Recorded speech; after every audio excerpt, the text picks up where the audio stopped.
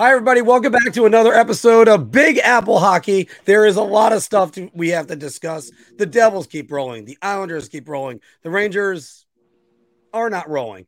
But we also got the Hall of Fame inductees of the 2022 class that we have to discuss. And, are the Devils just not getting enough respect right now? We're going to go more into that. I, of course, am your host, Mark Williams. And I'm joined by the man in the bottom square again, the host of the Final Buzzer, Mr. John Falkowski. Nice Hall of Fame class last night. I know we're going to talk about that in a bit, but happy for a lot of those guys. So definitely ready to have some discussion about that. And we're going to be talking about next year's possibilities as well. There's a notable first-time inductee or first-time eligible inductee next year that we all believe is probably going to get in on his first try, and he definitely deserves it. So we'll talk about that. There's definitely that we're going to talk about in a moment. And Mr. Anthony Narocco, who is just basking in an 8-2 last 10 games for the New York Islanders. Yeah, it's a good stretch. They're playing real good hockey right now, and let's break it down. Yeah, Anthony, I think we're just going to go right into that right away because after all, if you remember 10 days ago, we were doing the first Ranger Islander game as a pregame show, and there was talk of the Islanders potentially dropping to 2-7. Yeah, that's not happening. Right now, they are, I have it right over here. They're 11-6. They begin a 3-game road trip to Nashville, Dallas, and Toronto. After they beat Columbus in overtime, beat Ottawa on Monday, they did fall to Arizona last Thursday. By the way, Anthony, the Rangers hangover has got to be a real thing. Yeah, I mean, perfect world, you want to beat a team like Arizona at home, but they've squeaked out some wins against some pretty good teams.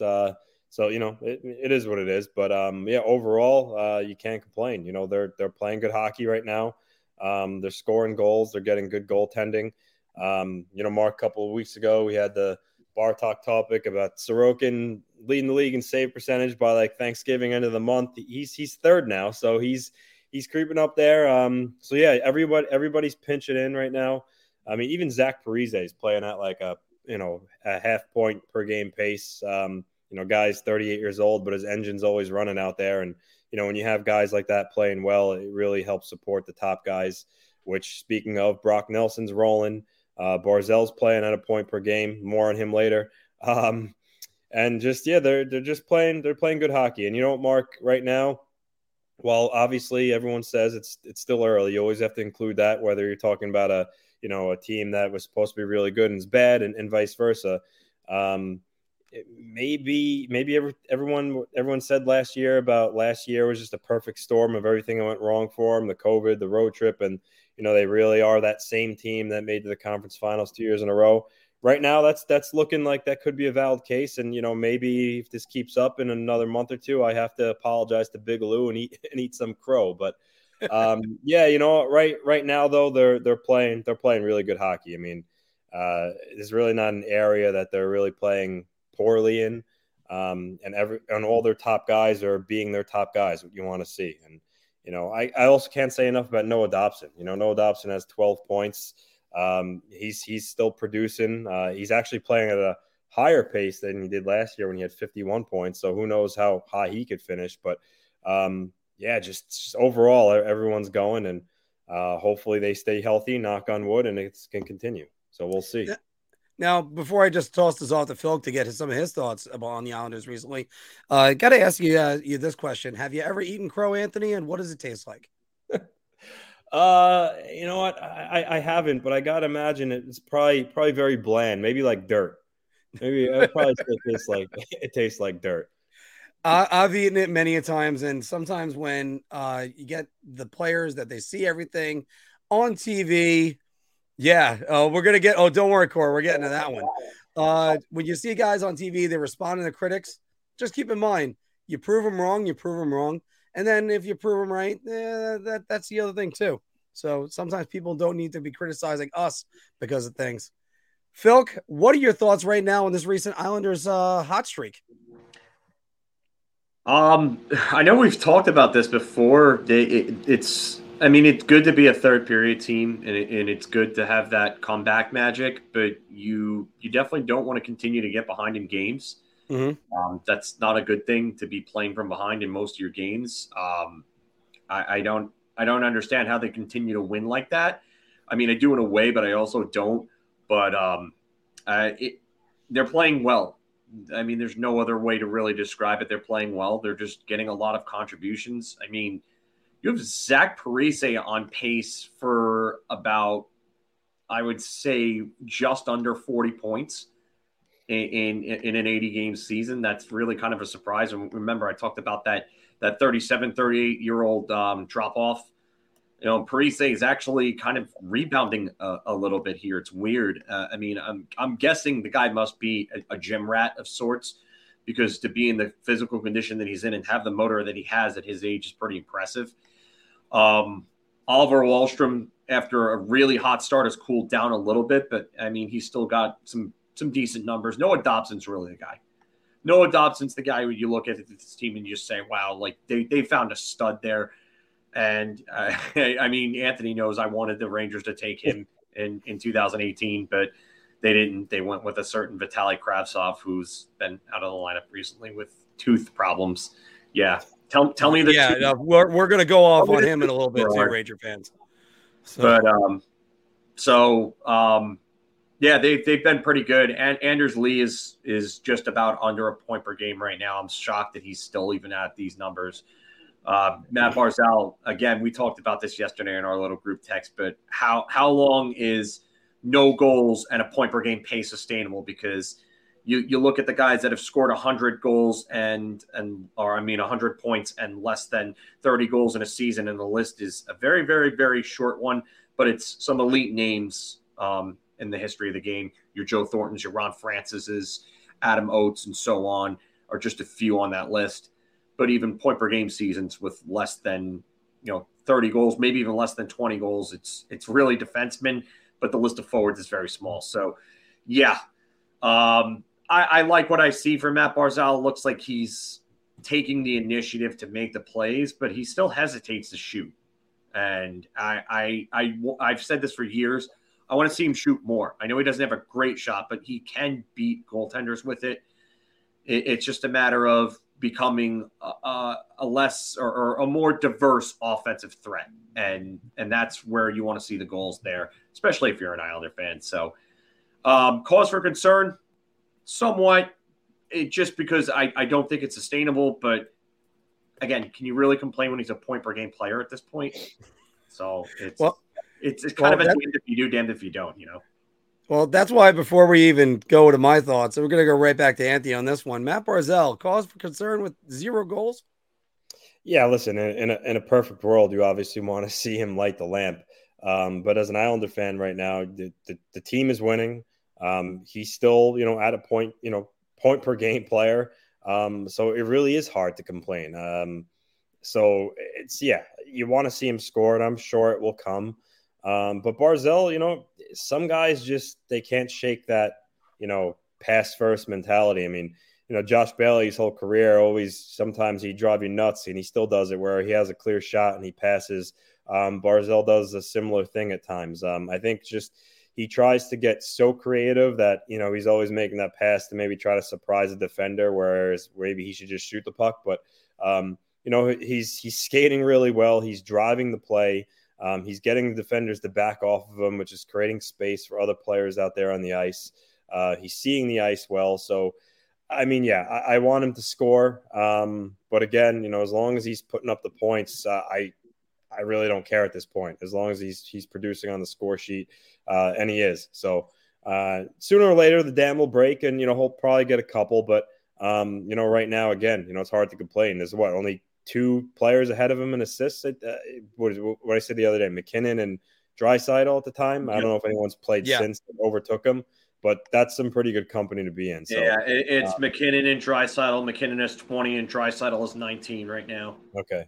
Yeah, I thought so. And, he was asked this question too, about he hasn't scored a goal yet. And he has said similar things. He's like, I'm happy with my game. I'm playing well. The team's winning. And for him, that's what he cares about, is the team is winning. So, Yeah. Well, I do have to say that there are instances where being pass happy is a problem. There was I think the first power play they had against Arizona on last Thursday. I was at the game, and he ended up leaving like a drop pass sort of for Dobson, and it was a good 10 feet away from him. Sometimes he could get a little bit too cocky with it. I don't think that's particularly the case with him. It's just, you know what? You could just be like, all right, well, I can make all these passes. Shoot the puck a little bit more. If everybody knows you're going to pass, you just got to let them know, make them be honest. But again, with Matt Barzal, once he scores his first goal, he'll probably score his second goal like the next day, or if not the next shift after that. So there's no reason to be too concerned about that. One thing, Anthony, though, I have to kind of disagree with is when you said maybe they might be the team they thought they were going to be last year. I think this team is completely different. I really do. I watched the game on Monday, and at one point, Adam Pelech took the puck at the right point, went down to the slot, went all the way over to about the left faceoff circle, and took a shot. When the hell did they do that under Barry Trotz? They didn't. No, they weren't that free skating type of team. They're doing it now. No, like I said early in the season, you could tell their D is activating so much more. They're playing with a much faster pace. And speaking of D, I know we the three of us have talked about him, and I commend Phil for actually giving this player a lot of props. But Scott Mayfield has been playing really well. I really can't say enough. The game. It was the game against Columbus where they came back. He tied the game with a big goal, and he has 4 already. And I know he's not known to be an offensive defenseman, and he's probably this will end up being a career year offensively. But not even that. He's just playing so solid defensively. His game has really grown so much. He's really important, and I know we talked about it. I would hate for the Islanders to lose him in the offseason if they can't pay him what maybe his market value will be. But I would love to keep Scott Mayfield going forward because he's really important to the team. So we'll see what happens as the season develops. But I would love to keep him in the orange and blue. I just don't know if it's feasible. And both me and Phil are shaking our heads on that because it's going to be impossible with the economics and the budgets on that. It's going to be tough, especially it's going to be more interesting when the trade deadline comes, right, Phil? Scott Mayfield's not getting dealt at the deadline. If that's what you're trying to stir up over here, Scott Mayfield's definitely not getting. Just saying, it could happen. I doubt it. And the Islanders are probably going to be in a playoff position or at least fighting for one at that point. They're not dealing Scott Mayfield at that point. The fact of the matter is that, like Anthony said, they're probably going to lose him because he's going to command anywhere from, I would say, $4.5 to $5.5 million. And if he hits the market, somebody's going to pay him that. We've seen guys like Carl Alsner, who I don't think was ever as good defensively as Scott Mayfield was, get some big money on the market for being good defensively. But Scott Mayfield's going to get paid. Someone is going to go give him that bucket and that bag, and that's going to be it. And he's probably not going to be an Islander after the season unless they get creative and they clear up some cap room and get rid of some guys. So I can't even blame him too, because the guy's been making what 1.45 for the last 4 or 5 years. He's got to look out for his Islanders. A sweetheart deal. Oh my god. Yeah, that is a hell of a deal.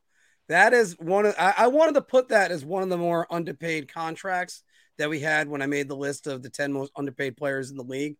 But I mean, that is a sweetheart underpaid deal. I think in the salary cap era, I would have to say.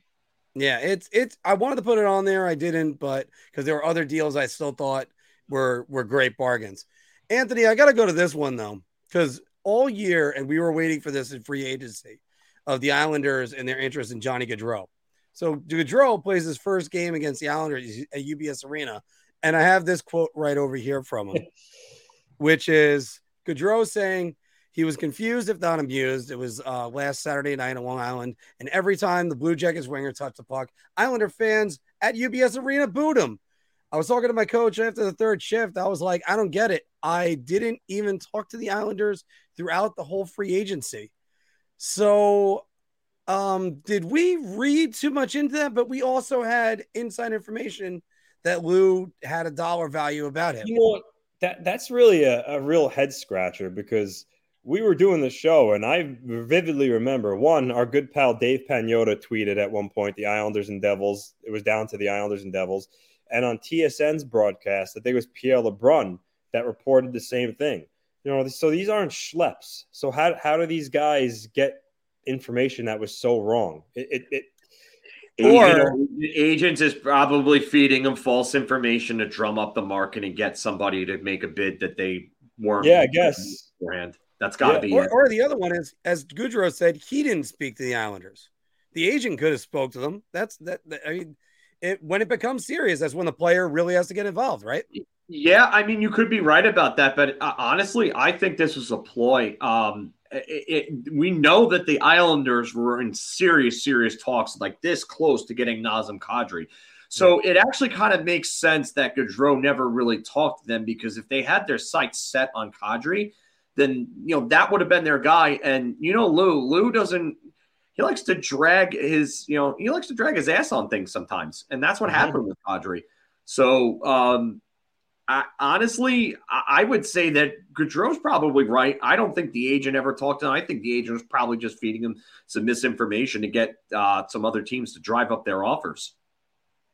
By the way, this is a little bit weird. I have to throw this one out.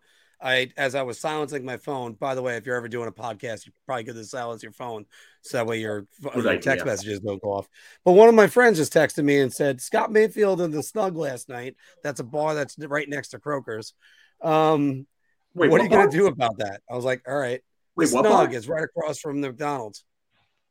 Really? Yeah. Oh, God. You got to get him in Croker's, bud. I got to get him the Croker. Oh, again, I got Leo. Kevin from Leo's that knows him pretty well.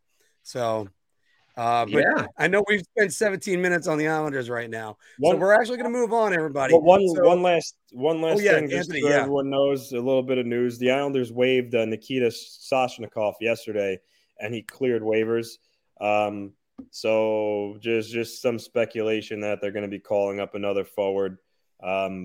Now that they have the roster space, whether it be Simon Holmstrom, who's been playing well in Bridgeport, or, maybe one of the younger guys, but it looks like they might be making a change amongst the forward position. I mean, the other night they scratched Josh Bailey in favor of Ross Johnston, which, not really a good move. Bailey is a lot better than Johnston. So maybe they're looking to bring someone up to play in place of Bailey. So just something to just keep your eye on. They might be giving a younger forward a shot. Are you saying William DeFore, or you're saying someone? No, honestly, I don't know. But clearly they want to get a different look of someone on the roster, being that they waived Soshnikov because they couldn't bring up anybody else. They're at the roster limit. So now that he's in Bridgeport, in 15 games for Josh Bailey. Oof. Yeah, so I see why you would want to get rid of him. Yeah, so I see why he sat. But Ross Johnson isn't the answer. So this could be something they're looking at. Well, currently right now, the New York Rangers find themselves in fourth place in the Metro Division. They had wins over Detroit and Arizona this week, but they lost to Nashville. And my take on the Nashville game was UC Saros was standing on his head in that game. Oh, my goodness. The Rangers, their post-Islander hangover, they had a 6-goal third period to win 8-2. Adam Fox named one of the players of the week, 2 goals, 6 assists, and 8 points. But, Phil, the Rangers are about to embark on a 4-game West Coast road trip. Seattle, San Jose, LA, and Anaheim. And the LA and Anaheim games are back-to-back. It's over the next 7 days. Is this a make-or-break road trip for the Rangers? Yeah. If this was bar talk, then this would be around right now. I would definitely say so, because you literally have 4 games against some teams that you should beat. All these teams are beatable. And if you come out with anything less than, I would say, a 3-1 record, it could spell trouble for this team going forward. 2-2 would be passable, but you really have to go 3-1 on this trip. You have to. I would say you need to really kind of take all 4 games and really start to get in a swing. I mean, their last game was a win against Arizona.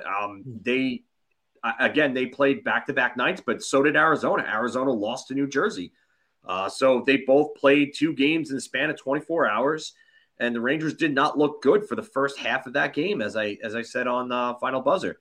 You know, you bent in the first half, but you didn't break. And in the second half of the game, they came out and they played well and kind of locked things down and scored some goals.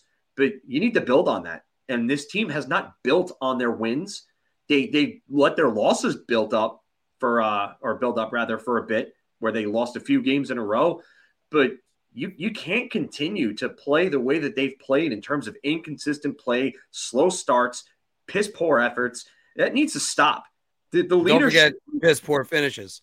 Yeah, and piss poor finishes as well. And they need to really get together. I think this leadership group should have a meeting with the team, a players only meeting, and just get the troops together and get on the same page and start coming out strong and start showing like you care about playing, because they just have not given the efforts in some of these games that would indicate that they really care about this season. So, I mean, I don't know, like here, I've said this before. I don't know if this team has a strong enough leadership group. And if this leadership group is not strong enough, then maybe they need a guy who's a disciplinarian, like Keenan was to that 92-93 group when he came in 93-94. So, again, this is another great comment here. The Rangers look hungover. They're missing the eye of the tiger, that hungry look that they had last year. And they came back in games. And now this year, they're getting down in games, and they're getting frustrated and giving up at times. So, I mean, a couple of these games, the Arizona game, they showed a lot of patience. Good. The Philadelphia game, they showed a lot of patience, even though they were dominating Philadelphia. It was just a matter of time before, they let up that goal and Chris Kreider won it in overtime. And then, the Detroit game, they were down, 2-1 in that game. And they came back and they scored 7 unanswered goals to win that game and absolutely just blow Detroit out of their own building, off their own ice. So build on this, start giving us more consistent efforts. Guys like Chris Kreider need to play better. I love what I've seen from Adam Fox lately, because the boneheaded mistakes were there earlier in the year. It seems like he's playing more like the Norris winner from 2021 than he was earlier on in the year. I need Jacob Trouba to be a hell of a lot better. Again, if he's hurt, sit. But if he's not, start playing better, because his play started to rub off on Keandre Miller, who's made a lot of those rookie mistakes that he was making last year in the first half and in the year before that as a rookie. So he needs to be better. I need more from Vinny Trocheck, and I need more from Alexis Lafreniere. But the guy who I'm really happy with, who I think is just going to break out any day now, I think the points have been there recently. I think the floodgates are going to open real soon if he continues it, is Kaapo Kakko. Kaapo Kakko has done everything he can to help this team win games. He's played great defensively. He's an absolute monster along the boards. I mean, he's showing the confidence in his moves. You could see it when he's cutting back out into the open and driving to the high danger and the dirty areas. Just needs to shoot the puck a little more. That's the only thing I would ask from him, is just shoot the puck a little more, and just be more confident with that. Same way that I get on Matt Barzal for. So, Kaapo Kakko looks great. Filipino looks great. And keep Ryan Reeves and Ryan Carpenter out of the lineup. Just please, because that fourth line with Gaudreau, Blais, and Gauthier looked really, really good against Detroit.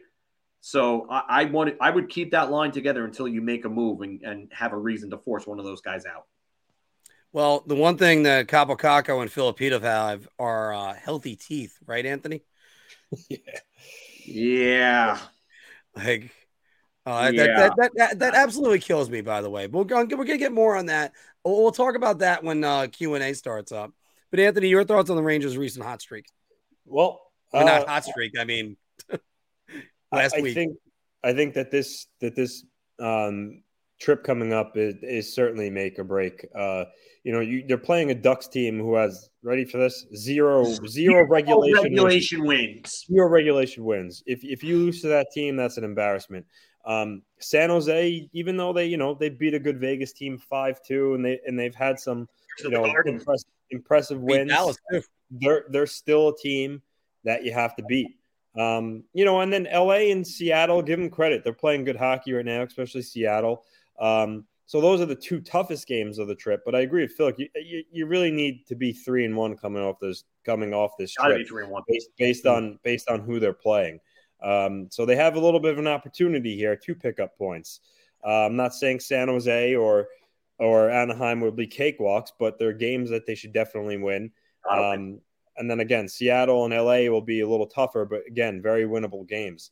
As for the Rangers overall, if you look at their leaderboard, if you will, Panarin, 20. But NHL Network has the Pacific Division on here, and the goal differentials for the Sharks and the Ducks were -10 and -25 for the Ducks.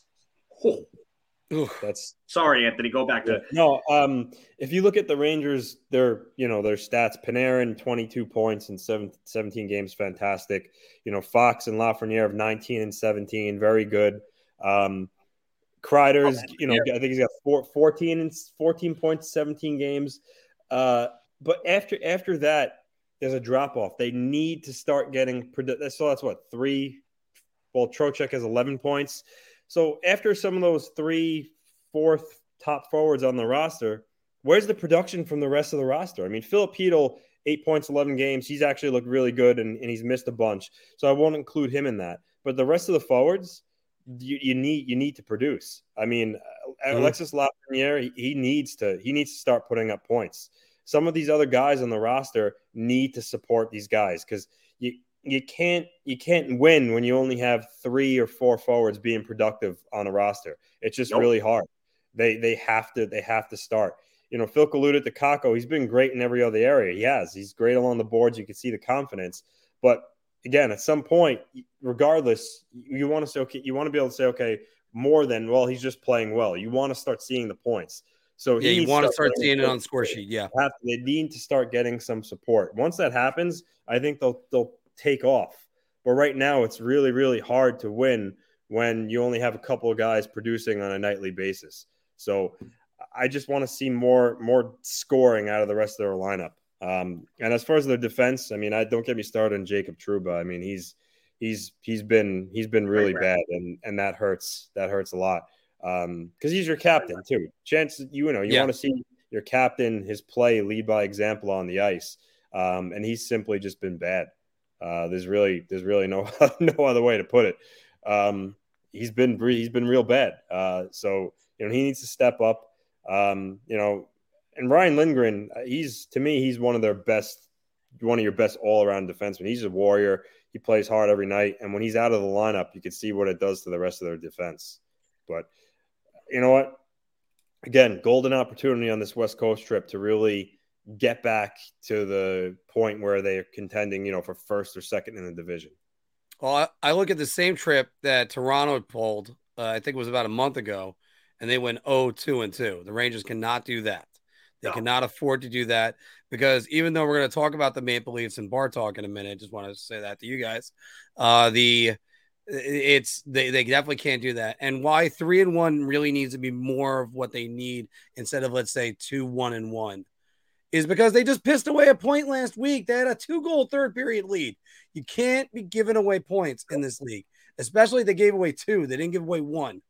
And in a way, they gave away 3 because it was their division rival. But we'll get on that in a minute. I'm just going to talk about this when we wrap this up. Panarin's a -8 of -8. There is no reason for him to be that bad at 5-on-5.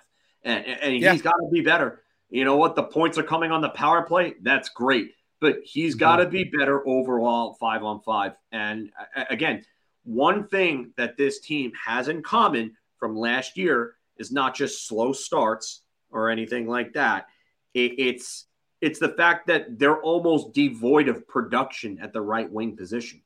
They are not getting production. And as Anthony said before, you cannot win with 4 of your top 6 forwards scoring. They found a way to do it last year because Igor was Superman for the first half of the year, or for all of the year. But, I mean, he needed to be Superman for the first half of the year. But you need right-wing production. So if they're not going to get that, then a move is going to have to be made sooner than later with this team. Because what they're doing right now is not sustainable in terms of winning games unless Igor goes back into God mode like last year. So as people and right now it doesn't seem to be on the horizon. Anthony? Well, the last thing I was going to add was that when they played the game against Nashville, I saw a lot of people criticizing Halak. He was not the problem. He wasn't the problem at all that game. Not that game. The first goal I would say was weak, but he wasn't the problem overall. Overall, his save percentage is .883, and he's 0-4-1. You need better output from your backup goalie. Yeah, you do. Yeah. All right, Phil, what are you looking for specifically on this trip? I want fast starts. I want 60-minute efforts, or the closest you can possibly get to a full 60-minute effort. They have shown you that they can play 60 minutes in a game. We've seen it twice this year, and we've seen it against a good team and then a team that's kind of floundering right now that was good at the time. So there's no reason why this team can't come out and give you an inspired effort and really start revving it up offensively and playing some good defense. I need more out of Jacob Trouba. You wanted that captaincy? Now play like you have it. Play like a leader. Go out there and lead by example. And that's one of the biggest things I've seen with Gallant is that he doesn't hold the right people accountable. Start holding Jacob Trouba accountable for his play. Because if he's not going to play well, then you know what? Sit, and send a message here. So that's what I want to see. I want to see accountability. I want to see hustle. I want to see passion. I want to see fire. Well, what do you guys think? We want to know what you guys think. How are the Rangers going to do on this road trip? What do you think about the Islanders and their recent play? Throw it all down in the comments below. We got a lot more that we're getting to, and we have to talk about the Hall of Fame inductees of this year, I should say. I kept want to say in last Monday, but that's not right. By the way, guys, do you realize this is the first time in God knows how long every inductee that went in on the player side, 0 Stanley Cups, not a one. Wow, yeah. That was something I thought about, and I was getting on that one. So that's been some of my thoughts on those. The Hall of Fame inducted Daniel and Henrik Sedin, Roberto Luongo, Daniel Alfredsson. I'm not going to even try with that name. Herb Carnegie, Bill Clement, and Al Morganti. Guys, what were your thoughts on the inductees? And Anthony, we'll start with you. I don't really have too many issues with it. I mean, the Sedins, no issue there. They were great players. Very, very unique. How often do you see, a set of identical twins play their whole career with each other and have, similar numbers and just be in lockstep with each other their whole career and being great people off the ice and putting up elite numbers? I mean, you don't. They're a case that you'll probably never see again. It's well deserved. They didn't get a cup, but they went to the finals. They lost to Boston that year. So no issues there. And Daniel Alfredsson, he's a great player. There's no doubt about it. And what we were talking about in our group text was that I was just surprised to see a guy like Pierre Turgeon, who has Alfredsson, beaten every single category, is not in, but yet Daniel Alfredsson gets in. So it's not that I have a problem with Alfredsson. And we got more players that have been snubbed for a while by the Hall. I don't have a problem with Alfredsson getting in over a guy that I think should have been in ahead of him. That's the bone that I have to pick with it. But Daniel Alfredsson was a great player for Ottawa. I mean, he was huge on those teams in the early to mid 2000s. Great player. Wasn't afraid to get in the dirty area. And he had a lot of skill too. But again, I just think when you look at a guy, and Wicked actually just mentioned Mogilny, which I'm sure we'll talk about, but Mogilny, Turgeon, I mean, some of these guys I think deserve to be in before Alfredsson got in. But overall, congratulations to all of them. Roberto Luongo too, I didn't touch on, great goalie. It's all well deserved, great careers, but sometimes you scratch your head and wonder, how some of these things happen in order, I guess you could say. By the way, everybody, we're going to be poking a little bit fun at Anthony in a moment when we talk about Roberto Luongo and the bar talk. Phil?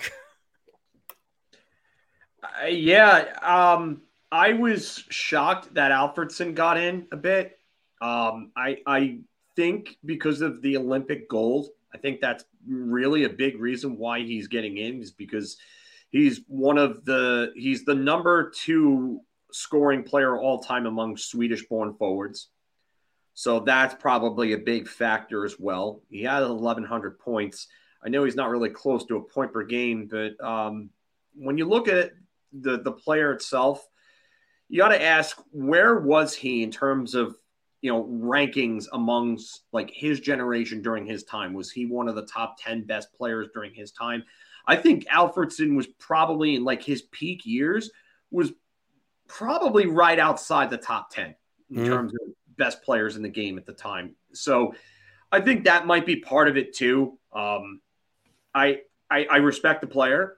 Am I his biggest fan? No, I don't dislike him at all, but I was never a huge Daniel Alfredsson fan. I always admired his game because he was really smart, and he was just a pain in the neck. Every time he played the Rangers, it seemed like he was scoring against them. So I can see the case for it, but I also can see the case against it, and why, people would be mad that guys like McGillney and Turgeon and Roenick haven't made it, but Alfredsson yet has. So, again, I get both sides there. Luongo absolutely deserved it. 4th all-time in wins.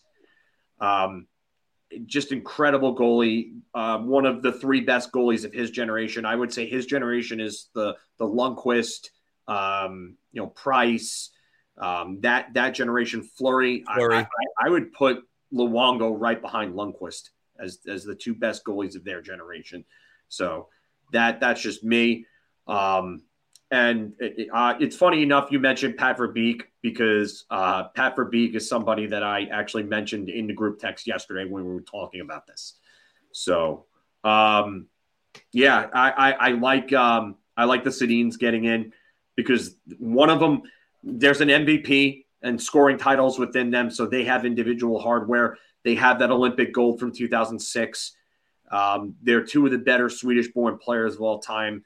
And, a lot of the plays that we see going back and forth, those short give-and-go passes, is because of the Sedins.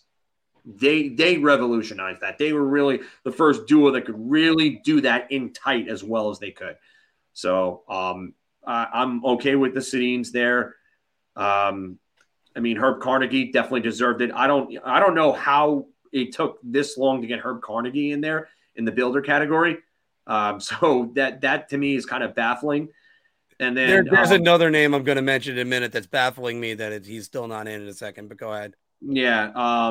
But definitely, I like Al Morganti too. I love Al Morganti. Yeah.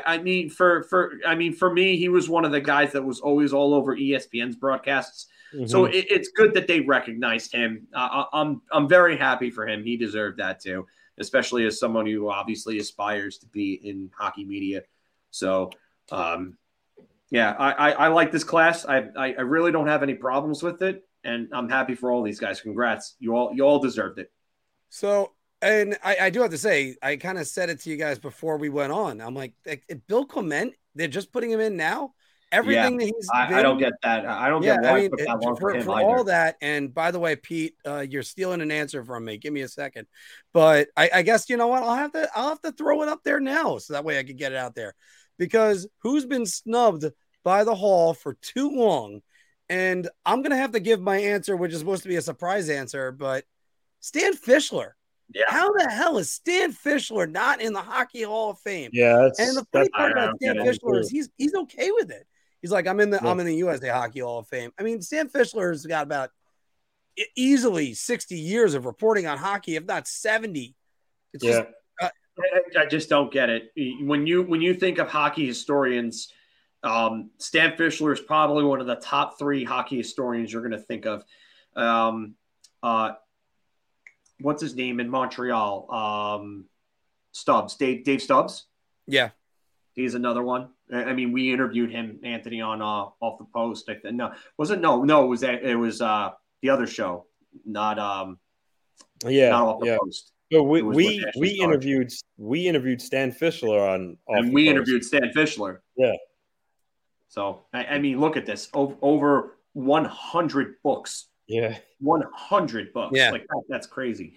But I totally agree with Stan Fischler. Yeah, I mean, I saw a comment from Pete before about you talking to him about Pat Verbeek constantly. I mean, Yeah. for me, if Joe Nieuwendyke's in the Hall of Fame and so is Daniel Alfredson, then why is Pat Verbeek not in the Hall of Fame? I think that's a guy that needed one Stanley Cup to really kind of cement it. But it's okay. So, but it's the Hockey Hall of Fame, not the NHL Hall of Fame. Which we're going to get more on that in a moment as well. And if I'm correct, Pat Verbeek was on the '87 Canada Cup team. I believe so. if I'm correct. That would have been around the time that we did the what if about the Devils, and that I think he had a 4-goal game, and I think Muller had like a hat trick in that game or something. Like there was something outrageous. He's got World Junior Bronze for Canada in '83, World Championship Silver for Canada in '90 or in '89, and then World Championship Gold in '94. And he was on the silver medal winning team in Canada for the World Cup of Hockey in '96. So, yeah. By the way, I forgot who they lost to win the silver against. I forgot. Yeah. That was a really good U.S. team. And yes, Pat Verbeek was on the '99 Stars, so he has. Oh, that's right. Yeah, he was on the '99 Stars, so he does have a cup. Yeah. So I forgot all about that first. I always forget about him on that team. But, and that's just, by the way, now that I'm thinking about it, was he on the 02 Red Wings? No, he was on the 2000 Red Wings. He retired, I believe, after that. All right. I thought he had the 02 Cup with the Red Wings because when they decided to just he went back to Dallas actually for 02. That was his last year in the NHL was 02 with the Stars. He was with Detroit for 2000 and 2001, and then he went back to Dallas. So, but we did touch on guys Roenick and McGillney. Those guys are trailblazers. I don't understand how Alexander McGillney's not in. We're going to probably double that in a moment, but what about a guy like Keith Tkachuk? How is he not in? 500 goals, an American born player. I think he's got. Trying to remember where he ranks on the American goal scorers because there aren't that many Americans with over 500 goals. But Modano, Roenick, Mullen, Tkachuk. The first ever winner of the Rocket Richard Trophy. Yeah. No, he's not. I mean, not the Rocket Richard. No, he's I believe he's the first ever American to win the goal scoring title in the modern era, but not but he didn't win the inaugural Rocket Richard. All right, then he was one of the last players before they announced it. Because remember NHL Power Play in the late 90s where he endorsed it. I was named after a goal being scored, and you just heard the ka-chuk as he shot it in the net. You would think that 538 goals and over 1,000 points is good enough to get in. Those are two pretty important benchmarks. But, and also an important international career. Yeah. Well, I guess there's still time. We'll see. Yeah. No, but where do you rank the player at his peak, in his peak years, in his prime years, in terms of his peers?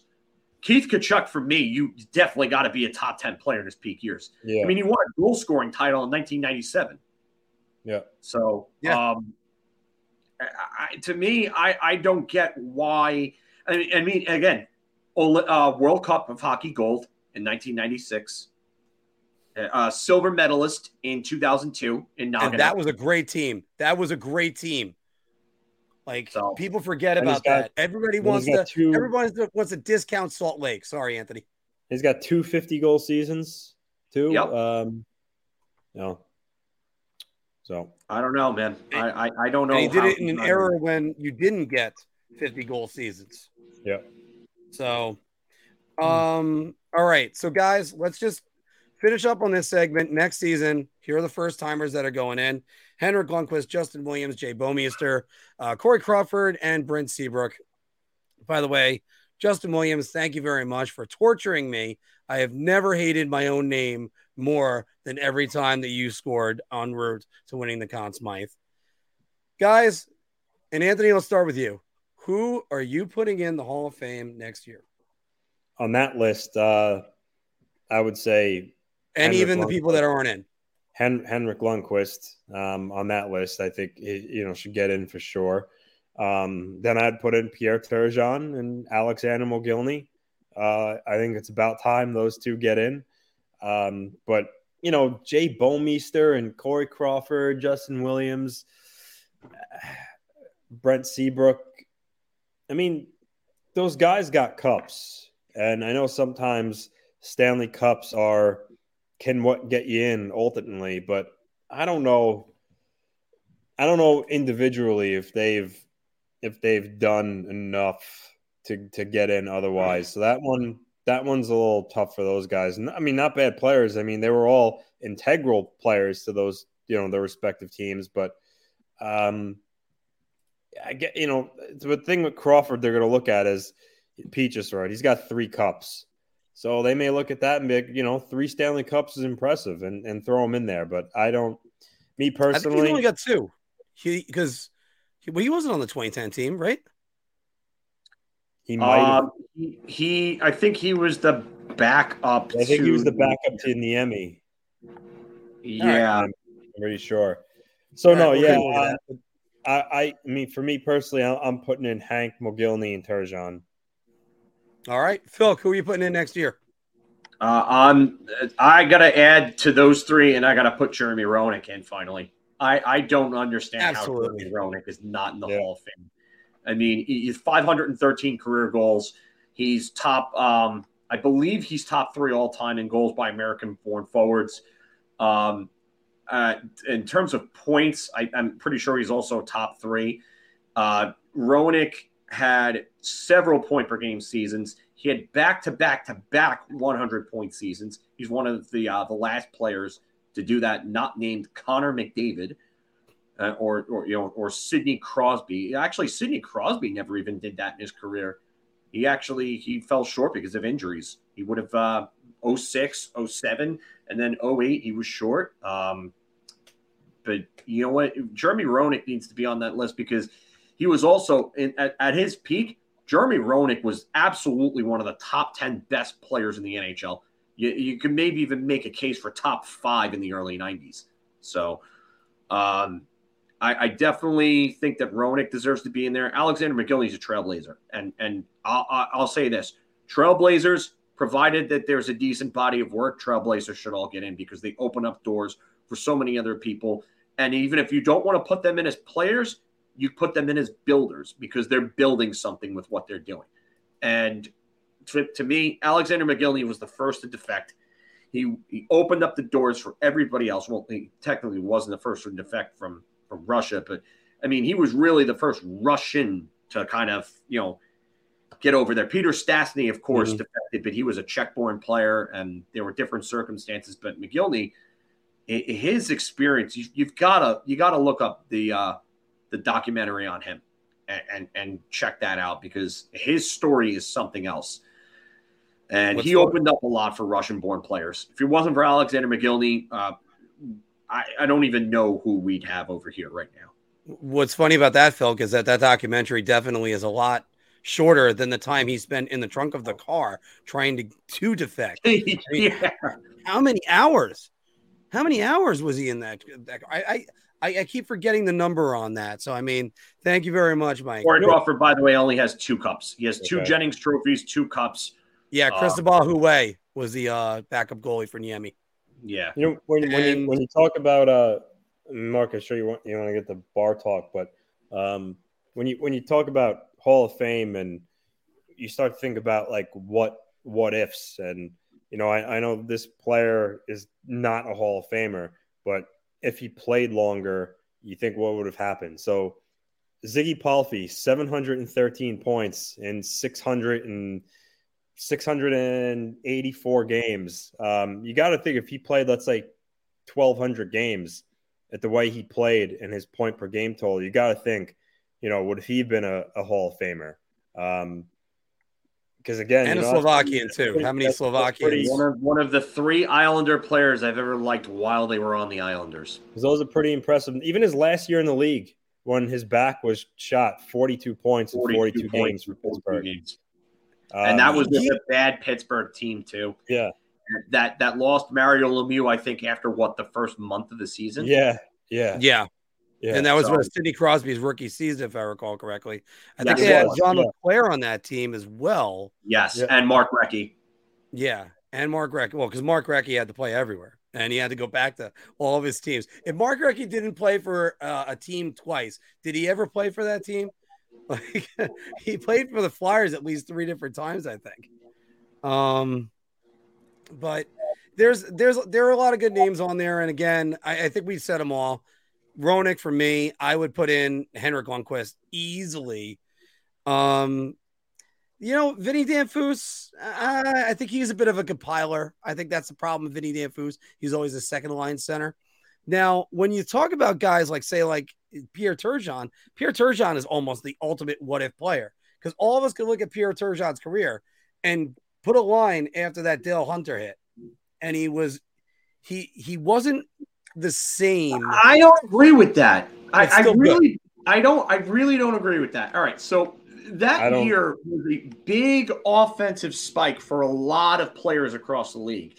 I think he was 132 in points. I think that was 132.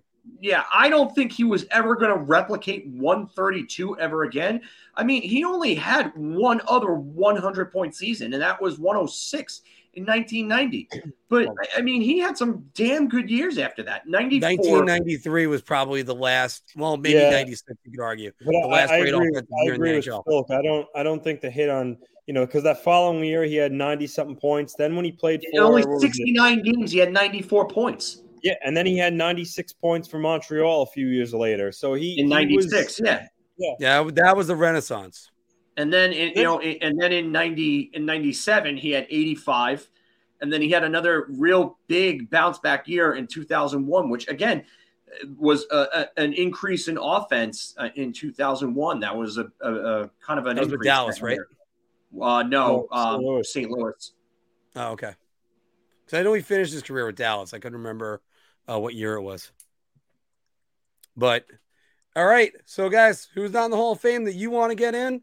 Who's a good what if player you were talking about? Anthony brought up a great question. I have to ask you guys about that one. Who's a player you think, if not for injuries, was a Hall of Famer? Ziggy Palffy. Ziggy Palffy. How about this? Mike Richter. There you go. I asked why Mike Richter isn't in right now, but that's just me. And I know. So you know what? There's a case for Mike Richter if not for the injuries, and then the Rangers not knowing how to build a defense in front of him either. But Phil, guess what? Mike Richter's name is going to be coming up again in a moment. First, we're going to clear out of all these. Let's hide the ticker, and we're going to do some bar talk. Yeah. Wait. Yeah. Oh, I know it's there. Yeah. I was actually trying to get there. Here we go, guys. Shot. This is the easiest I've ever to answer. I'm going to say beer. I can't even begin to describe. I'm actually going to go crazy. I'm going to buy everybody around on this one. All right, everybody. Welcome back to Big Apple Hockey's Bar Talk, where we are gauging our confidence on NHL topics based on our choice of drinks. Brain fart right there, everybody. Are you so confident you're going to buy everybody around? Are you just feeling so I'll have a beer? Or, oh my God, just give me a shot, please. I need a shot so badly on this one. Play along in the comments down below. Let's see you guys put them in. By the way, once again, reminder, I still have a couple more of these Big Apple Hockey. Actually, you know what? I'm not sure if I do. Let's just take that off. Phil, we got to go with you first on this one. The New York Rangers line juggling will lead to actual chemistry eventually. I'm going to say beer just because I'm hopeful. Line juggling doesn't always seem to work. It's a risky strategy because players need time to acclimate with one another. It's not like the Sedins, speaking of line juggling and chemistry, that, you just have instant chemistry with someone like that. Like, I remember the first time I played with Anthony and I really kind of hit it off, and we played very well together. But it was just like sometimes you have that and sometimes you don't. And line juggling really doesn't help. So I'm going to say beer here. Anthony. I'm going to go beer. Sometimes putting the lines in a blender can work because you kind of strike gold when you find, two guys that just click, or even three guys as a whole that click. But sometimes it can kind of get you all out of, disarray a little bit. So, it's happened before. So I'll go beer. I'm going to go beer on this one too. First off, let me just say, during our Rangers season preview, Phil actually had this long story about him and Anthony and how their chemistry was working. So then people were screaming, "Somebody stop Ovechkin!" But oh yeah, yeah, I do have to say. So I do have to say this. Game. Maybe this finally will end up with Philip Hedl and Artemi Panarin together, because the strength of Trocheck and Kakko, it could be at least cycling and grinding it out. Hedl was more, I'm going to find the open area, get open, and get a goal. So maybe that'll work with that. Perfect timing, because a guy on the trade block is Bo Horvat. The New York Islanders should go after Bo Horvat, even though he's a center. Anthony.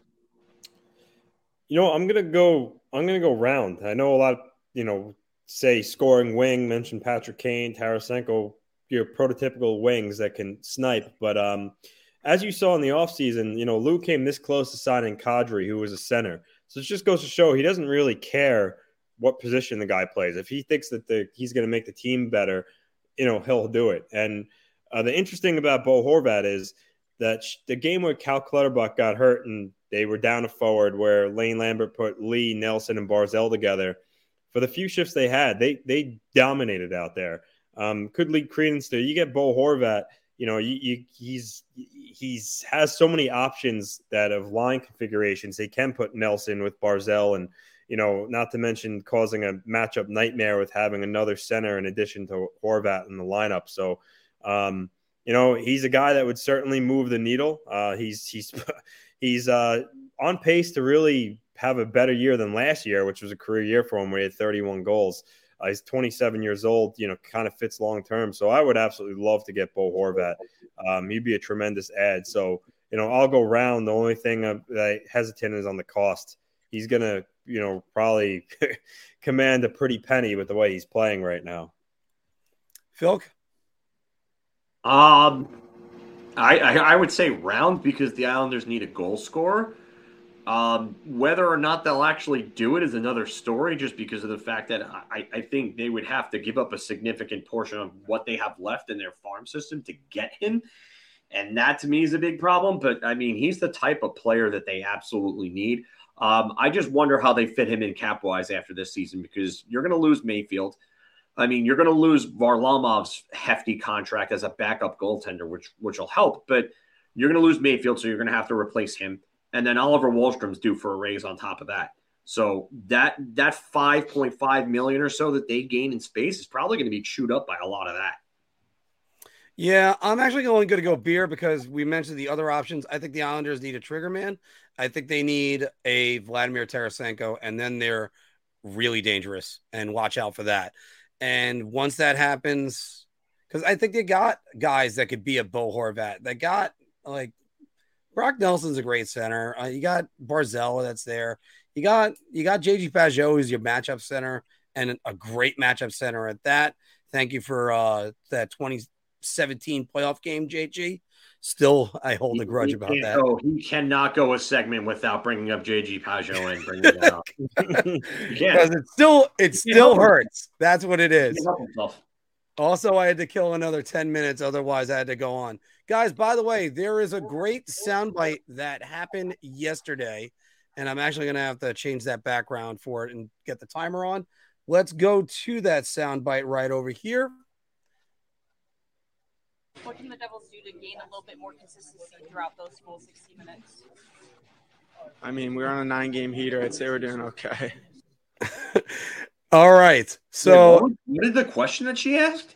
She said, what do the Devils have to do better to get, or to get tighter, to get better in those situations?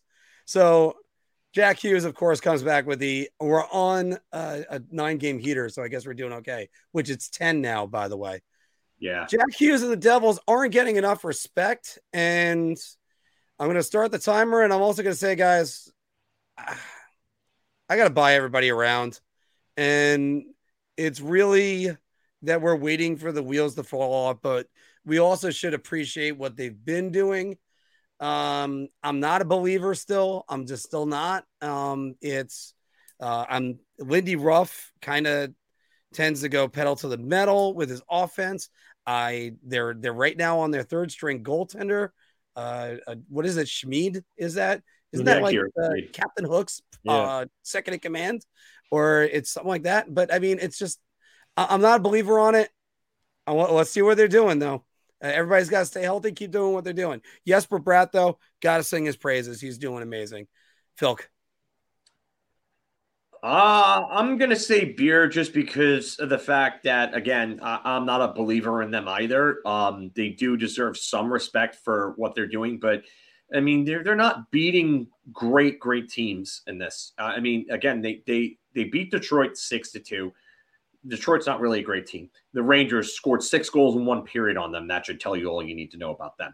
Colorado was out without Landeskog and Nichushkin, and they beat them 1-0. They beat the crap out of Columbus 7-1. Beat the crap out of Vancouver 5-2. Edmonton's an up and down team. I mean, McDavid and Draisaitl could help them, but they're not a great team all around.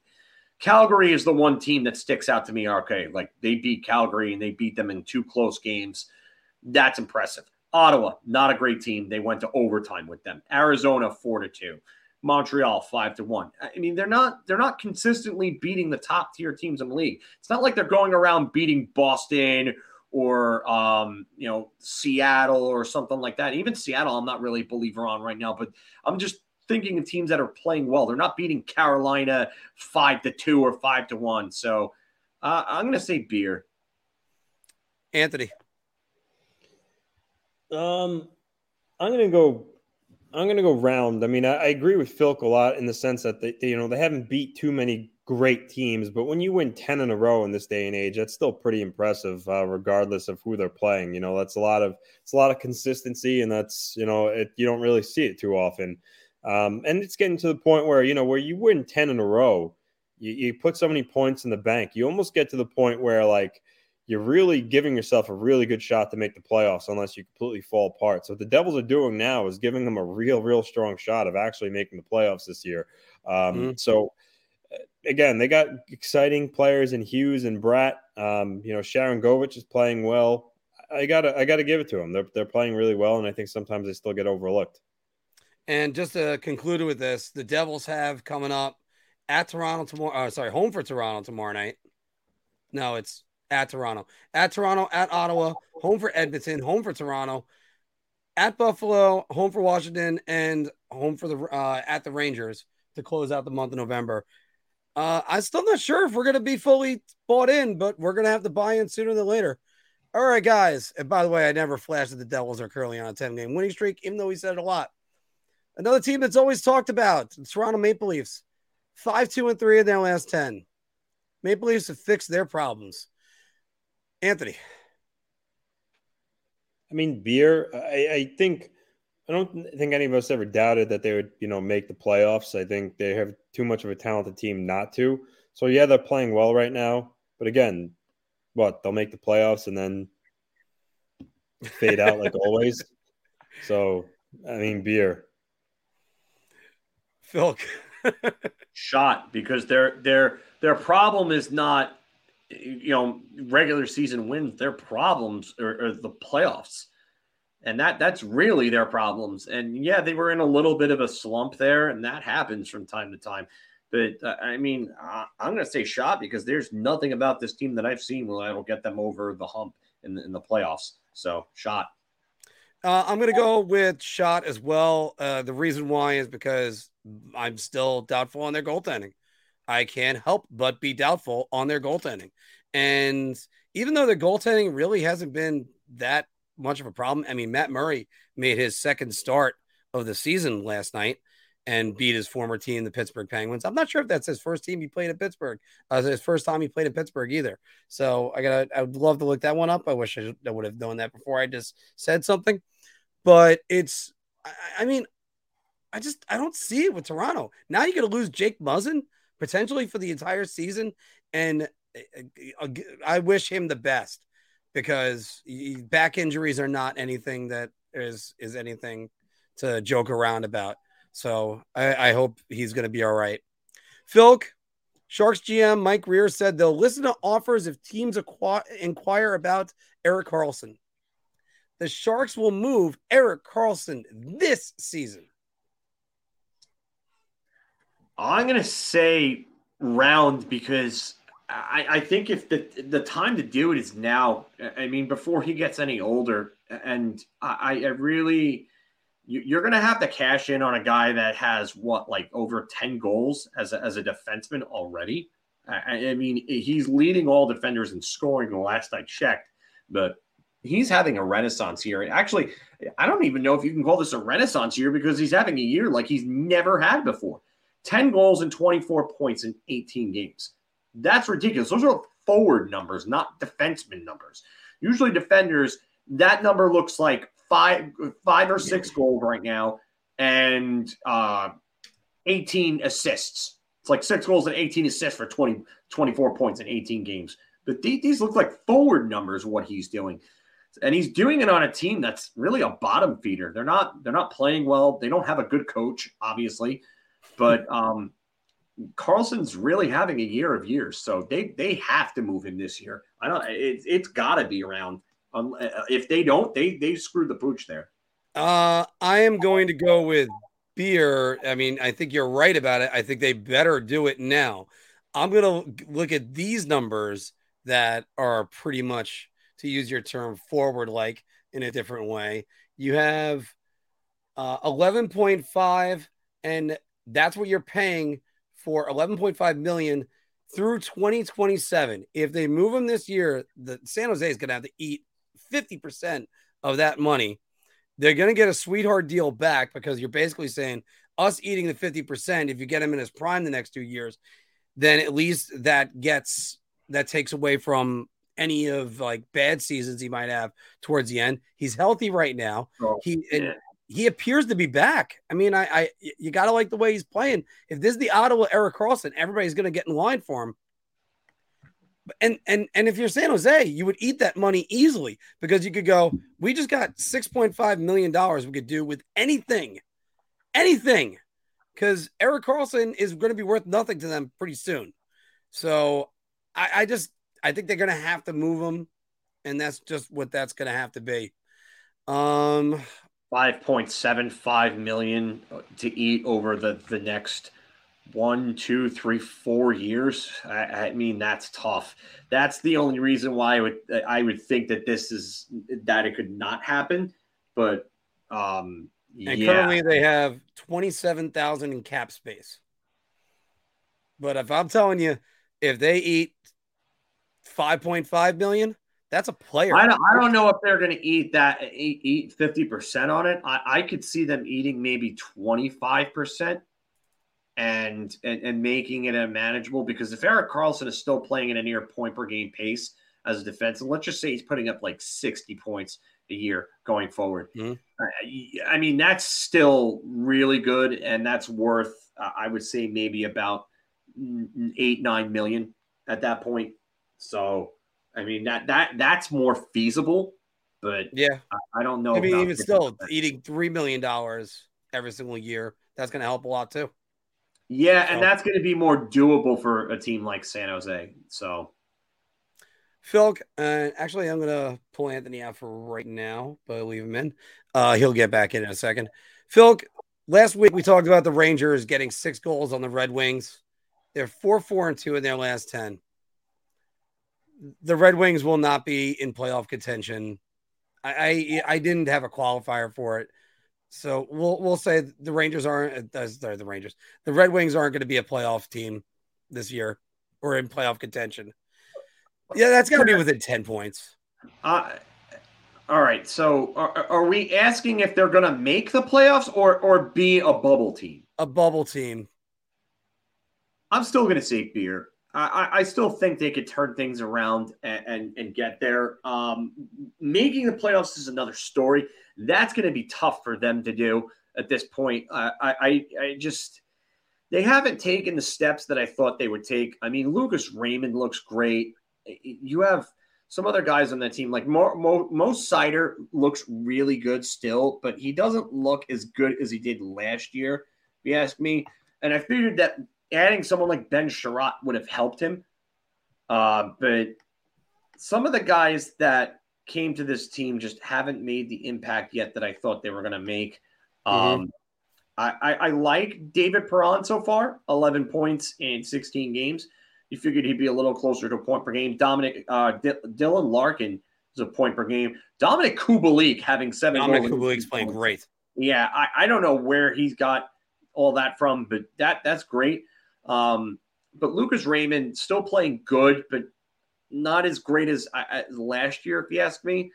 And I need more out of some of the other guys. I need Michael Rasmussen to start, taking the next step. Pius Suter hasn't really been great. Moritz Seider's got to put up more than 5 points, though. He's playing good defensively, but the offense just isn't there right now for some reason with him. So he's got to put up some more points. Which has been great for my fantasy team, by the way. Yeah. And Phil, I gotta go. I gotta go Beer on it too.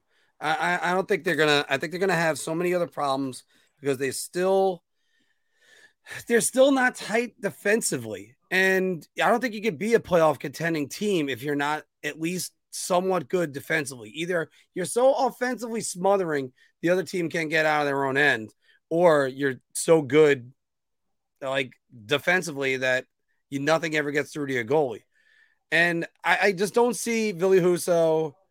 I mean, he might do a little bit of what he did with St. Louis last year, but Alex Nedeljkovic has still never really recaptured that form. Magic, yeah.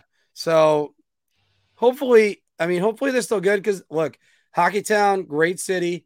I'd love to go see a game there one time, but yeah. Here's the question. Anthony's back, so we'll bring. Good, Anthony's back. Who is Detroit passing in the Atlantic? And I honestly, looking at the schedules, now we lose Mark for a second. No, just for a second. I had to pick up my pen. But looking at Detroit's only 1 point behind the Rangers for the last wild card spot, and they have a game in hand on the Rangers, but I don't think they're passing any of the 3 teams that are in the Atlantic right now in the standings. I just don't see it. Boston is not going anywhere, apparently. They just got Chucky Brightlights back, so they're looking good. Toronto, they've seemed to, get out of their slump, so they're going to be a consistent regular season team. They'll get their wins.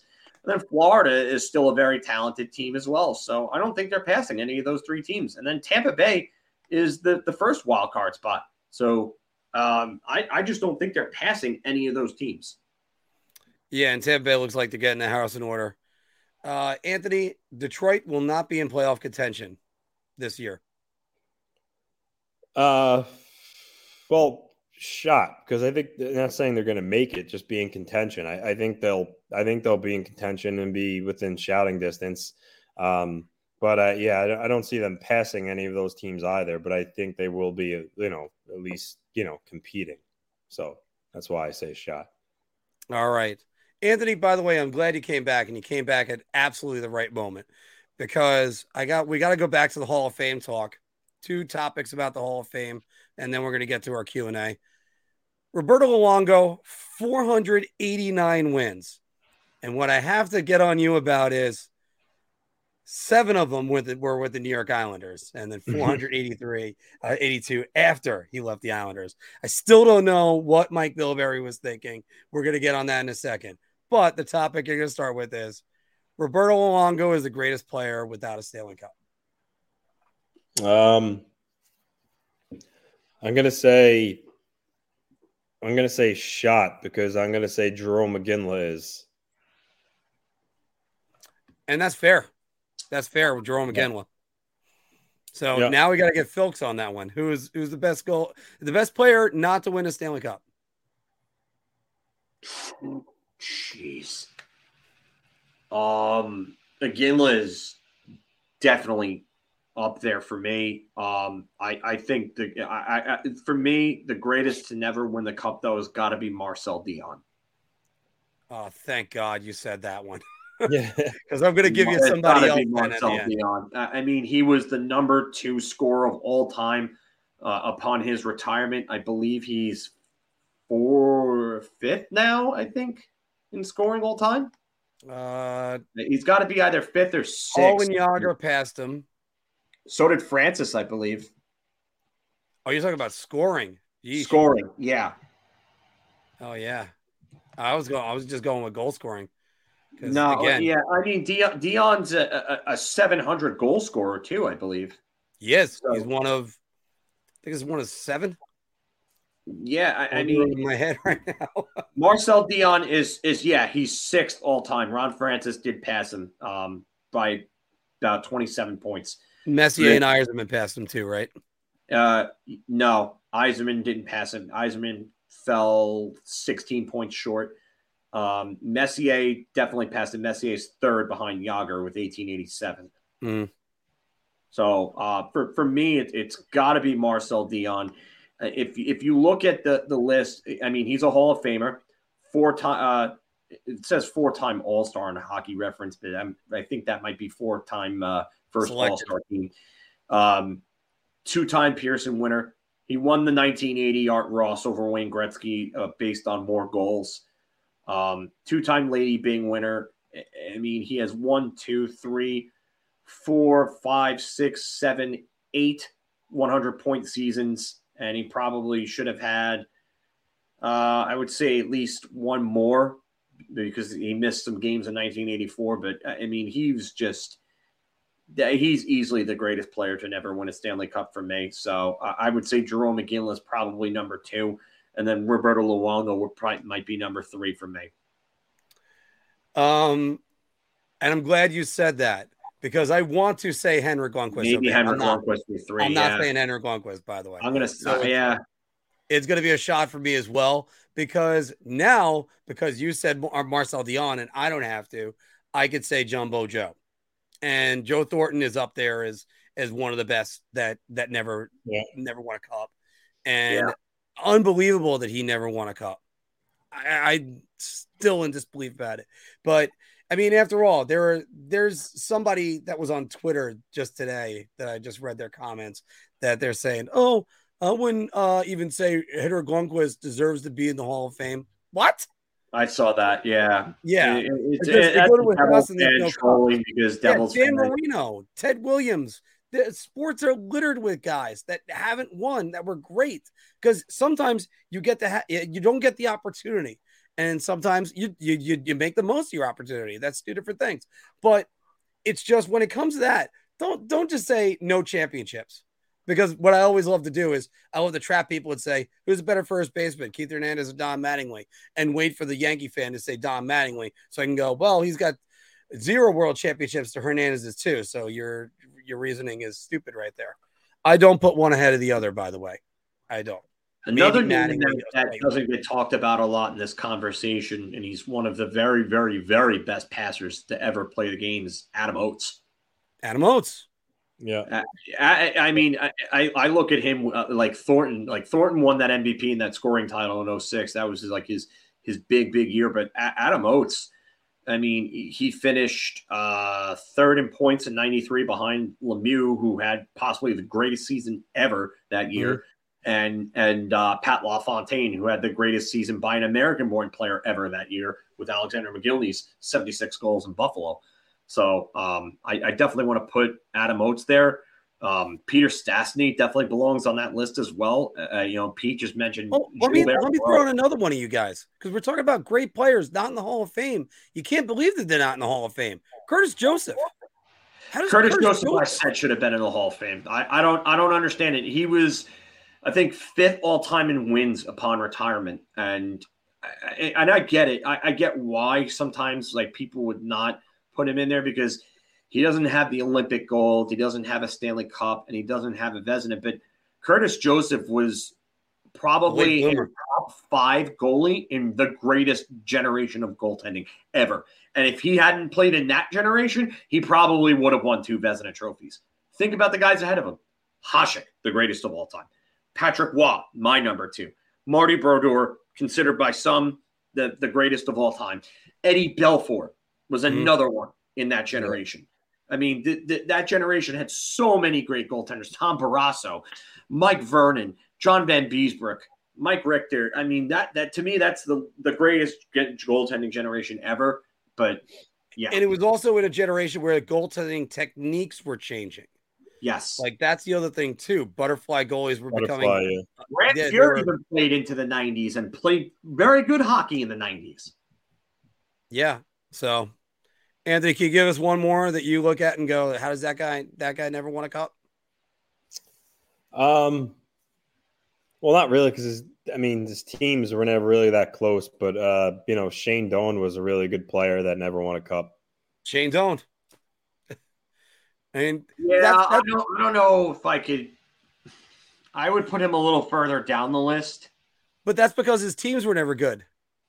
But he also never put up big numbers, though. Like his best years were like a 30-goal, 70-point year.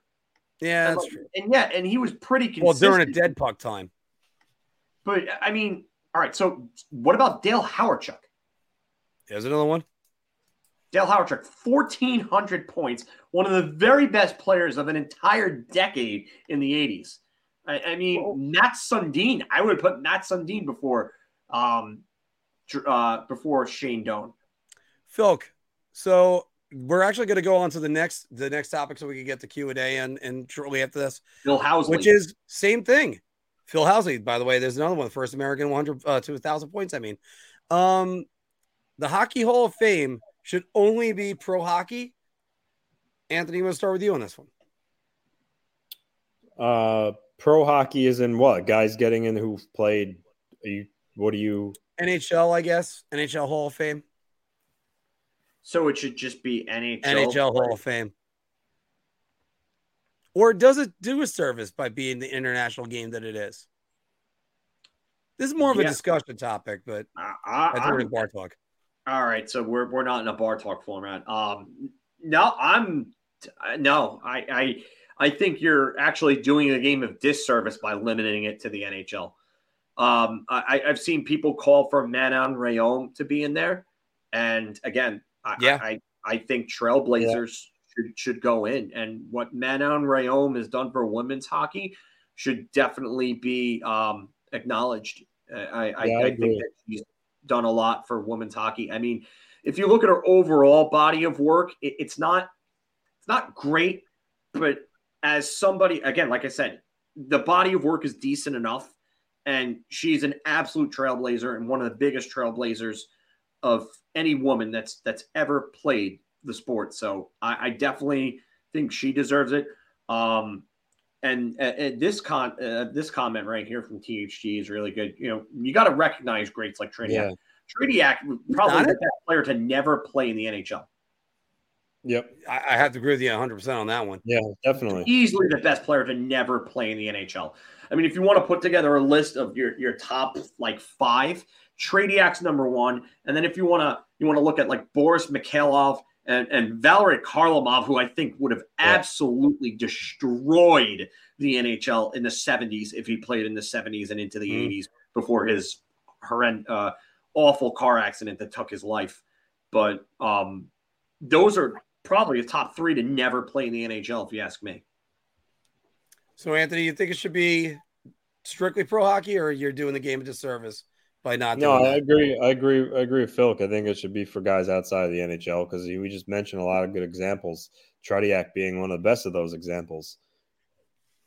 And by the way, going with what I was kind of saying before, this is where you can make the case Mike Richter gets in. 300 wins during a time where 300 meant something. Now it's 400 is really the number. So you have 300 wins. Then you have the fact that he was an Olympian in 88, 98, and 2000. I I'm pretty sure I'd have to look at this, but he's 2002. probably got the most wins for an American goaltender in the Olympics. I could think of 9 off the top of my head, or sorry, 8. I mean, so I mean, it could be there, but I mean, don't get me wrong. I'm not trying to say Mike Richter is like one of the best goalies of all time. No, I'm not. But it's just that's where you get guys. That's where you get some of these guys with international moments that get concerning. Phil, you talked about this with Turgeon, that he basically got blackballed from Team Canada.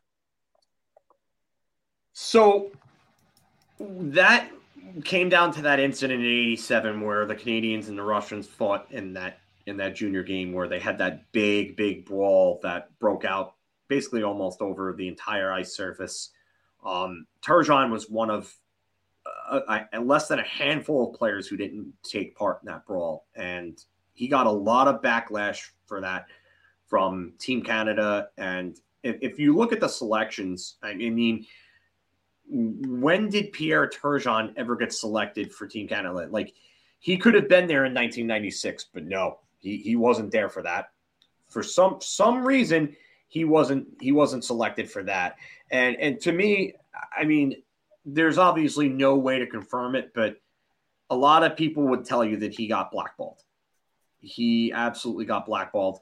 And I mean, his international resume ends after that 1987 disqualification for that brawl. He had 3 goals in 6 games in that tournament, and there's just nothing after that. So I think that does play a part of it with the whole Hall of Fame snub for Turgeon. But again, I really don't think you should cut people off at the NHL pass here. I don't think that helps anybody or anything. All right. I mean, it's fair enough. So, Anthony, final word on this. What do you think? I think, simply put, if you're an outstanding hockey player, no matter what league you play in, and are kind of a trailblazer as well, I think that should open the door for you to be in the Hockey Hall of Fame. I don't think there's a better closing sentence we probably could have come up with right there. So yeah. Nice. All right. Yeah. All right. So guys, that's going to conclude the Big Apple Hockey Bar Talk, where we're going to move on to questions and answers in a second, go around the league and some rumors. So thanks everybody for joining us on that. Let's go around. What news are you guys hearing? Anthony, what are you hearing around the league right now? I mean, not much. I know there was the GM meetings the other day, and they talked. Mike Greer was talking about if he'd be willing to move Erik Karlsson. He said obviously Karlsson has control over where he goes. So that's really upon him. If he decided he wanted to go somewhere. I mean, if there was a team that was willing to take on some of that contract, if San Jose, retain some salary, I think with the way he's playing right now, you might get a team that's interested. So there was that going around. And then, Craig Button yesterday when he was saying that he thinks Bo Horvat's done in Vancouver. Other than that, I mean, there's not really, too much chatter in roster movement regards, but there's that rumor that the Senators can acquire a defenseman. Yeah. That's been going on since the dawn of time. Yeah. Hey, big name they threw out there, Jacob Chychrun. And everybody's surprised.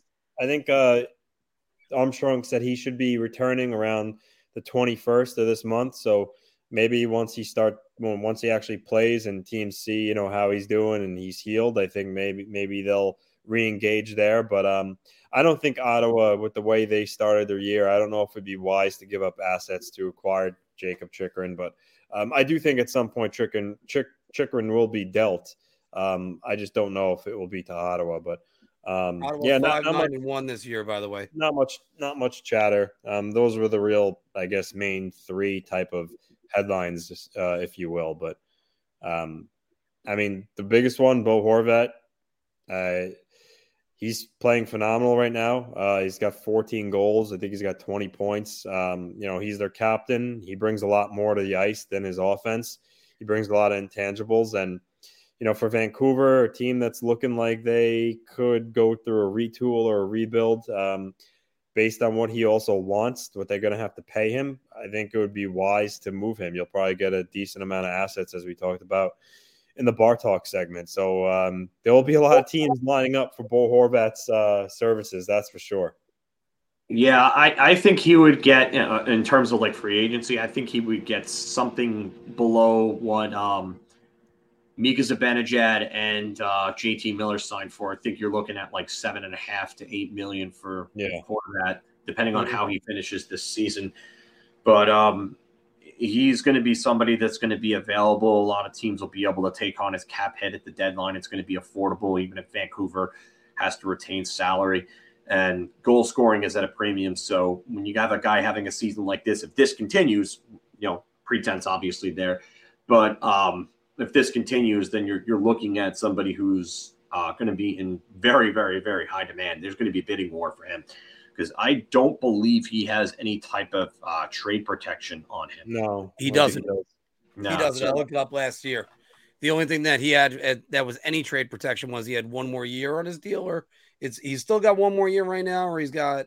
No, he's a free agent at the end of the year. Yeah, he's a UFA. Yeah, he doesn't have any type of trade protection. So unlike a certain right winger from Chicago who's 34, about to be 34 years old and rumored to be to one of the New York teams here, or possibly both. But I still think the Islanders are better off getting Tarasenko because I don't see St. Louis really. I understand that St. Louis is like 2 points out of a playoff spot. It's still very early, but it's just St. Louis ain't playing like the team that we thought they were going to be.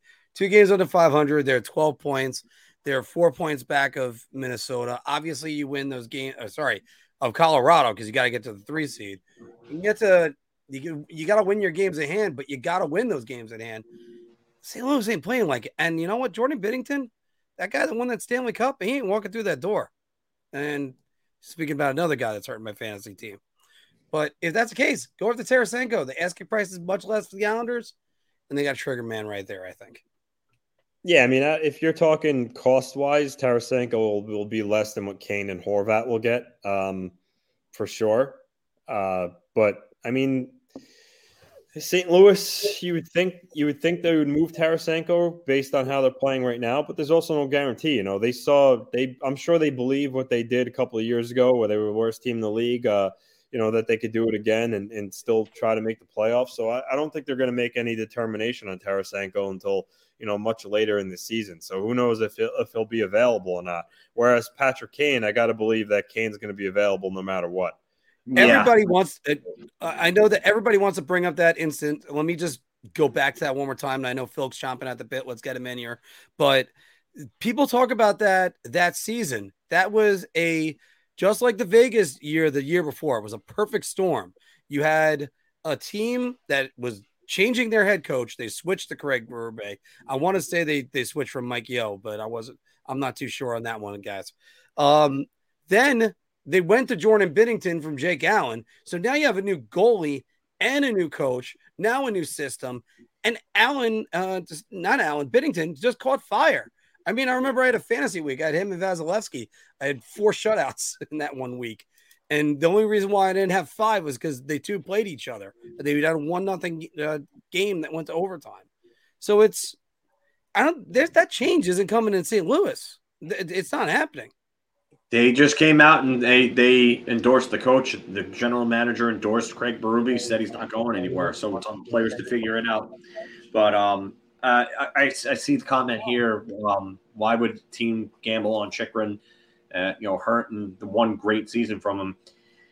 You know what? I think a guy that's going to start generating some interest real soon, because I think they're going to be out of it sooner than later with the way that they're playing in Anaheim, is John Klingberg. You were mentioning that actually on your Twitter today. I was actually going to highlight it. I didn't. Yeah, that's something that I think it would be a great target for the Rangers, depending on the cost. Could you imagine getting Klingberg and moving him to the second pairing with Keandre Miller, and then moving Jacob Trouba down to the third pairing and having him play with somebody else? I mean, that could absolutely shore up your defensive problems right there. But I think a lot of teams are going to be on him because I think he's making $6 million against the cap. and that's going to be affordable for a lot of teams. And Anaheim's going to be able to eat the space or eat the contract if necessary. So they eat the 50% and taint it to make sure that a deal gets done. But or $7 million. Sorry, he's making against the cap. So, but Anaheim's got the space. They can make things happen. I mean, they've got the deadline cap space that they're going to be projected to have is about $57 million in deadline cap space. So they don't have a lot of big contracts on the books. Their highest paid forward in terms of AAV is Adam Henrique at 5.825, Jakob Silverberg right behind him at 5.25, Ryan at $5 million, because you have guys like Trevor Zegras that are still on their rookie contracts, and then they're going to get big deals. Mm-hmm. So him and Jamie Drysdale, who's actually hurt. I wonder if Anaheim also moves John Gibson. John Gibson has 4 years left after this at $6.4 million. He's still one of the better goaltenders in the league. But, you got to There's got to be a trophy that eventually they just give out of saying player X has been in the most trade rumors since Y. Because John Gibson is, if it's not him, it's Jacob Chychrun. They've had the most amount of trade rumors ever. Like, that's definitely become one of those situations where the player has been eternally on the block for God knows how long. So, but yeah, I like this comment too. John Klingberg on power play 2 over Jacob Trouba. I mean, that could definitely help power play 2 out big time because they need a shot. Sorry, Phil, what's power play 2? Because I'm not sure if the Rangers know it. Yeah, so they don't really use it, but but Alexander Ovechkin looks at power play 2 for the Rangers and goes, "Can you at least put power play 2 on ice a little bit?" Oh, come on. Could you imagine him on power play 1 and maybe moving Adam Fox out of it? I don't think they would ever do that because Adam Fox is really good at moving the puck. But I mean, John Klingberg is much more of a shooting threat than Adam Fox, and that would give them a look that they haven't had in a while there. And like the Rangers have a lot of things they have to figure out, just even structurally speaking with that, because by the way, I do want to say one of our followers, Chris T, put it on the page, and I haven't been able to follow it on our Facebook page. Feel free to join in our Facebook groups and or our page as well. But the topic of, I've gone over this a million times. Why is it that Lucas Raymond is doing this or Tim Stützle is doing this, and in the meantime, Alexei Lafreniere and Kaapo Kakko aren't doing anything? Well, the answer to that, again, is the Rangers aren't putting them in positions where they're going to be big-time scorers. It's not happening. And it's just, this is where we talked about this before, Phil. This is where maybe Kaapo Kakko on the bumper is a better option. I mean, being a lefty shot, maybe that actually opens things up. Maybe Alexei Lafreniere over in the Ryan Strome spot that was over on the side, occasionally the bumper. Like, good power plays have to do different things and open things up. Those guys haven't, if they went to a bottom division team like in Arizona, they'd be first line, getting first line minutes and doing much better. Yeah, absolutely. Like I said, you got to put your young guys in optimal positions to be able to produce, and just the Rangers just haven't done that. That's a big part of the problem. I mean, we're talking about, Anthony saying, Lafreniere's got to start giving you points. Kakko's got to start giving you points. Totally agree. But I mean, if you're not going to get time on power play 1, where are these points coming from? Yeah, you got to do it at 5-on-5 then. And what's the Rangers' problems? 5-on-5. And how many times have we said Kaapo Kakko was the best player on the ice? Happened a lot. So, all right. We'll see if there's maybe like 1 or 2 more questions if you want to. Yeah, maybe 5 more minutes. Yeah, I mean, I'm actually going to be flying to Nashville for one night. Tretiak would be, by the way, Chris T, speaking of which, Tretiak would be a top 4 goalie of all time. I would agree with that 100%. You addressed that in the chat itself. I responded to that one. You did. I did see you say that. But I mean, Vladislav Tretiak, they used the line in Miracle of if you scored on him, save the puck because it doesn't happen too often. Yep. So, and I'm gonna look into a Rangers meetup, at least 2 Rangers meetups soon. I want to see if I can find an 8:00 game, maybe against Chicago or something like that. I'm still looking to go to my first Rangers road game of the year. I'll be going to my first Islanders road game in Nashville tomorrow night. But I already did Nashville as a city, so I might not do a big video about that. Because there would be a love. There'd be a lot of that. Pete, I'd love to tell you. And by the way, Phil, I was going to suggest to you guys, if you guys want to try to go to that Stadium Series game in Carolina, I'd be up for that. So, especially since I hear about the tailgating there is great. So, but what do you think about what Chris is saying right there? What? By the way, Wicked, you're right about it. I know Phil just responded, but Red Army, great documentary. But it also, the other great part about that is that goes into what happened with Fetisov and the Devils for years, because the Devils were drafting a lot of these Russian guys, but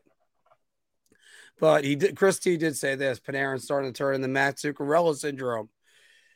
Yeah, Matt's did kind of look a little bit out of sorts at times. I would definitely take him back in a heartbeat, though.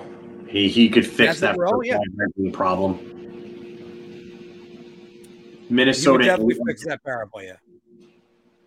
Minnesota ate a couple of maybe ate like $1 million or $2 million in that, and it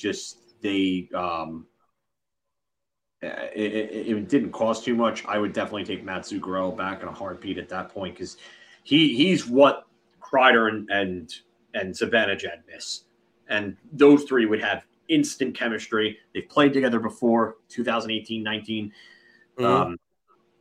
and they would be I think they would be a really good line again. I don't think that's true about Stromer and Trocheck have been playing similar. I kind of went off on somebody about Twitter that said, "Oh, look, Ryan Strome scored. How about that guy?" You're like, yeah, he's just as irrelevant as the team he plays on. Again, if you think Ryan Strome was what losing Ryan Strome is costing the Rangers a Stanley Cup, you're absolutely wrong. Sorry, guys. The only thing that's really similar is that they have the same amount of points. They actually have the same amount of goals, assists, and points. Strome has it in one less game, but Trocheck has been a far better defensive player than Strome. And part of the reason why Anaheim is so bad is because Strome just doesn't give you anything defensively. He's just not a good player in that regard. He's not a good all-around player. And while you're there, how about the penalties? How similar are they? I mean, penalty-wise, Strome has 8 minutes in penalties. Trocheck has 8 as well. Wow. Okay. All right. Don't worry. That'll change. Trocheck's penalties are still going to be better than... Strome has 5 goals on 28 shots. And Trocheck has 5 goals on 61. But Strome has a far worse Corsi for percentage at 48. And he starts 53% of his starts in the offensive zone. Trocheck starts 61% of his in the offensive zone, but has a Corsi for percentage of 57.2, which is actually really good. But Phil, I got to highlight Alex's one right here. Now, he says, Mark, believe it or not, Panarin may be wanting out by next year. He looks frustrated out there. I don't see. I'll tell you what, if that happens, that's going to be a mutual breakup. No, I don't see where he looks frustrated. I think he just he needs another guy on that line. Like, you can't play with two guys on one line and expect to win games. Like, it just, I don't agree with this at all. He's literally on pace for, I think, about 100 points, if I'm correct. So I don't understand where you're getting this from. And I know he's been not good at 5-on-5. Like, he needs to be better. But again, when your top six is devoid of right wing production, that's what happens. So, well, we're going to be looking at a lot more. And yes, they need to try. They need to try something. I'm thinking, Cora, I like that idea of Kakko and Laffy, but then you fear losing Kreider. So, I mean, maybe I guess you could do that. Kreider eventually is going to have to go. Yeah, the problem is also with Alexei Lafreniere is he went to a team with two entrenched left wings. That was another thing we acknowledged. I think on our first couple shows, Phil and I acknowledged that, but that was like the first ones ever. All right, guys, I'm gonna play the music. We'll start to sign us off right now because next week we're gonna be doing things that we're thankful for in the NHL, or one thing each one of us, and also kind of do who are the turkeys of the NHL this year. There's a lot of them, especially we got a lot of people. It's like NHL is you say all the time. Why is it the best game, the worst run league? Which I'm not even concerned. I think the NBA is worst run, but that's a different story. And the NFL. And actually, who's really the best run league? They're all competing for the worst. I mean, Rob Manfred's doing everything he can to destroy baseball, but that's a different story. All right. Guys, thank you very much for joining us. We're going to get out of here. I got to get this up for the audio podcast. And we're actually going to be doing an early show next week. We're going to try to get on by about 5:30. I will be in my Boss Kroger shirt because I'll be working next Wednesday night. Goody. It's everybody's favorite night of the year, especially if you're a bartender. Phil, last word? Yeah, hopefully the Rangers show up to play tomorrow night and take 3 or 4 on this road trip because they need it. Very critical road trip for them. You don't want to be behind the 8 ball when that happens.